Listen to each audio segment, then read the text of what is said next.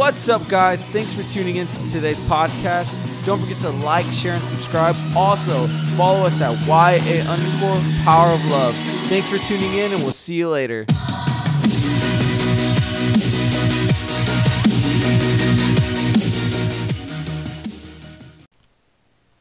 Hey, young adults, this is Courtney here. Thanks for tuning into the Houston Young Adults podcast. We're excited that you are listening, and if you haven't already, I encourage you to share this with someone that you think that this would bless. It could be a friend, someone from work, and if you haven't subscribed as well, you can do that. You can do that on iTunes, at the iTunes podcast. You can also subscribe to our Houston Young Adults page on Spotify or Anchor, wherever you're listening. So subscribe, so it's going to give you notifications, and so that helps, just so that you can say, I'm caught up on all the content, and always say on track with what we're publishing, because this is for you. And so just wanted to encourage you to do that if you haven't already. But like always, we're going to jump into the word, and today I am going to talk a little bit about the rich young ruler story in the gospel. So I'm sure many of you have heard this story. If not, you can read it in a couple of different gospels. Actually, it's in Luke 18, it's also in Matthew 19, and then in Mark chapter 10. So you can look in those three places, and it's very similar in each of them. So it doesn't really matter which one you follow along with. But today I'm kind of looking at the Luke 18 a little bit. So just to tell the story, it talks about how one day a wealthy Jewish rich young ruler comes to Jesus, and he says, "Jesus, what must I do to receive eternal life?" So he's asking, what do I do in order to gain eternal life? And Jesus answers, the commandments, don't commit adultery, don't murder, don't steal, don't lie, honor your father and mother. So he comes back and says, you already know the commandments. The rich young ruler says, oh, I've already done all those. I've been doing that since as long as I remember. I've been doing that since my youth. And Jesus comes back and says, but there's still one more thing that you lack. You need to sell everything and distribute that to the poor, and you will have rich treasure in heaven. And then come and follow me. And it says that whenever the rich young ruler heard this from Jesus, he actually became very sorrowful because he was very rich. And so we're going to come back to the end of the story, but to kind of take a step back and pause and look at what's happening here. And the first thing that we see, that the rich young ruler comes to Jesus and he says, what shall I do to inherit eternal life? So by this conversation, we can already start to tell that this man was a Jewish man. He was a man of the law. It says he already knew about the 10 Commandments, and he was already practicing them from his youth. So we know that, this man is, probably from one of the religious sects. I don't know if it's Pharisee, Sadducee, who knows, a scribe. They have all those different sects of Judaism. And so he was very familiar with the laws. And so he came to Jesus asking, how can I gain eternal life? What is the good thing that I have to do in order to earn and obtain eternal life?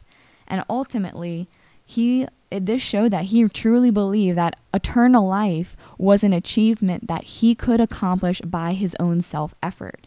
And he ultimately was coming to Jesus, and he said, hey, I know that I can have a hand in this. What do I need to do? What can I do to get this life? And Jesus ultimately tells him, why are you asking me what you must do? I think it says this in one of the Gospels. It says, why are you asking me what you must do? And he said, you already know the commandments. You're a man of the law. You know the commandments. And this young man replied, like we talked, I've already done all those things. He's checked them off. He's done it. He's good at it. He said, is this really it?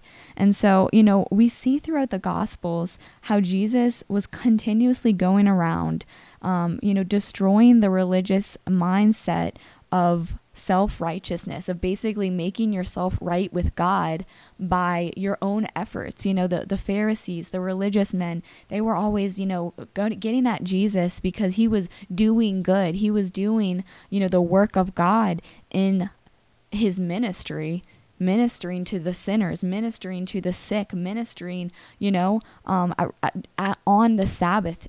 They were getting all angry with him because he was healing, he was working on the Sabbath, and he wasn't following what they considered to be the law, and ultimately they rejected Jesus because of this. And so Jesus, we see throughout Jesus's ministry that he's continuously trying to open up the eyes of religious leaders, and trying to show them, hey, even though they said that they're righteous, that they were doing everything the law, Jesus was coming and showing them that they haven't measured up. And, there's that time in the Gospels where Jesus said about the law, the law says don't commit adultery, but I'm telling you, you've missed this because you've actually looked at a woman with lust, and it's not just the surface level of outwardly sinning in the act of adultery, but it's actually the inward act as well. So Jesus went about, he was exposing that the standard of the law that they were living by has been brought lower. We always try to, say, okay, well, what can I do and be right with God? What can I continuously do and just kind of ride that line? And so we end up, he's exposing that, man is always going to try to make the standard of the law a lot lower. But Jesus came and he was saying, hey, let me just tell you, the standard is up here. We can't change the standard. I'm going to tell you, here's the standard. And ultimately you can't fit yourself into the standard by lowering it. The standard's high. And now that I'm showing you this, don't you realize that you can't meet it yet? And so, it's opening up people's eyes that, man, I can't meet this law. I can't meet this standard. And so, so then we have to ask ourselves, then why do we have this law? If we can't even if Jesus came to start exposing that we can't meet this law, that we can't even meet this standard, why was the law given? And Galatians 3:19 tells us this pretty clearly. And it says, why then was the law given? It was given alongside the promise to show people their sins. But the law was designed to last only until the coming of the child who was promised. That was Jesus. So basically what this is saying in Galatians 3:19, it says that the law was basically to expose God's people of sin, being able to show, hey, this is sin. This is not meeting up to God's standards of living. And we know that the Bible does not give us the power to not sin. It only just shows us and reveals to us what sin is. But it does say also in Galatians 3:19 that the law was designed only to last until Jesus, because that's when the faith comes. By believing on Jesus, that he was our Savior, then, the law was going to be lasting up until that point.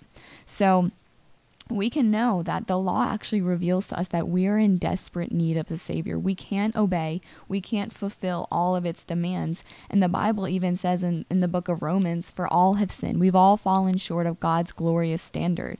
And so this story about the rich young ruler, he really left that day. It says he left disappointed. He realized, man, I am not capable of earning eternal life on my own. That day he realized, I need a Savior because I can't measure up.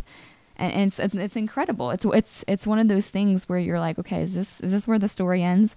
No, there is more. So let's return back to Luke 18 and see what Jesus says. And I'm in the TPT version, and we're going to go to verse 24. So it says that Jesus saw his disappointment, and looking right at him, he said, "It is next to impossible for those who have everything to enter into God's kingdom realm. Nothing could be harder. It could be compared to trying to stuff a rope through the eye of a needle." And so it says that those who heard him say this then said, "Who can be saved?" And Jesus responded, "What appears humanly impossible is more than possible with God, for God can do what man cannot." And so in another version it says, what's impossible for man is possible for God. And so I love this. I mean, this is Jesus coming with the groundbreaking revelation. You cannot earn your salvation. You cannot win and do whatever it takes on your end to earn eternal life. but God is the only one who can cause man to be saved. And so here's the news, and we can't misunderstand what he's saying here. So he's not saying that rich people can't be saved. So he makes it very clear that it's impossible for someone who's rich in himself, who has everything, who has no need. When you think about it, rich people, they don't need anything. But the fact that this man was very confident in his own abilities to be able to achieve eternal life. But, Jesus came and said, hey, salvation cannot be earned. It's a free gift that comes to those who believe in Jesus and who understand that they need Jesus and they need him to be their savior. So to live that perfect life that we could never live, that's what Jesus did. He came and he completed every single requirement of the law. He was perfect in obedience. He obeyed the law to perfection, and he fulfilled everything that the law had said for us to do that we could never meet. And so ultimately we needed him. And that's why, Jesus ultimately said at the end, what's impossible for man is possible with God. And so good news today, y'all, that, this eternal life can't be earned by our own doings. It's not possible. We need a savior. And isn't it so true that the day that we were saved, we came to the end of ourselves and we realized that Jesus was the only way. I knew that happened for myself. It became so real because I was a very religious person myself. I knew that I tried my best, trying to, do what was right, trying to, get this life, this eternal life. I probably didn't realize that's what I was after, but it was ultimately me trying to get to God, but realizing it could not be accomplished other than through the person of Jesus. And he was the only one that would save me. He is the only one that could save you. Salvation cannot be earned, but it comes through Jesus Christ. And so we need him. The law shows us our need for God and how, we can't accomplish it without him.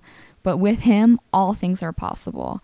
So how awesome is that? Salvation is in Jesus Christ. And I want to say I have a lot more on this topic, but we'll probably spend some more time talking about, the law, about the grace of God in the coming podcast. So stay tuned.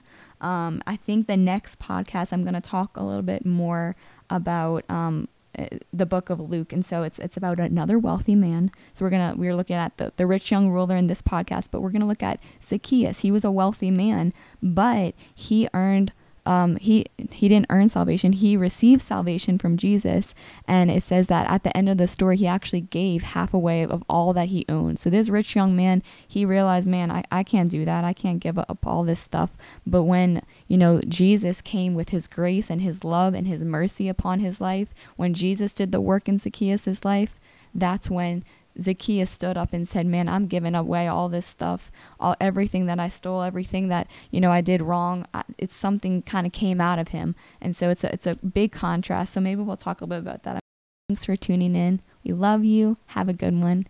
Bye.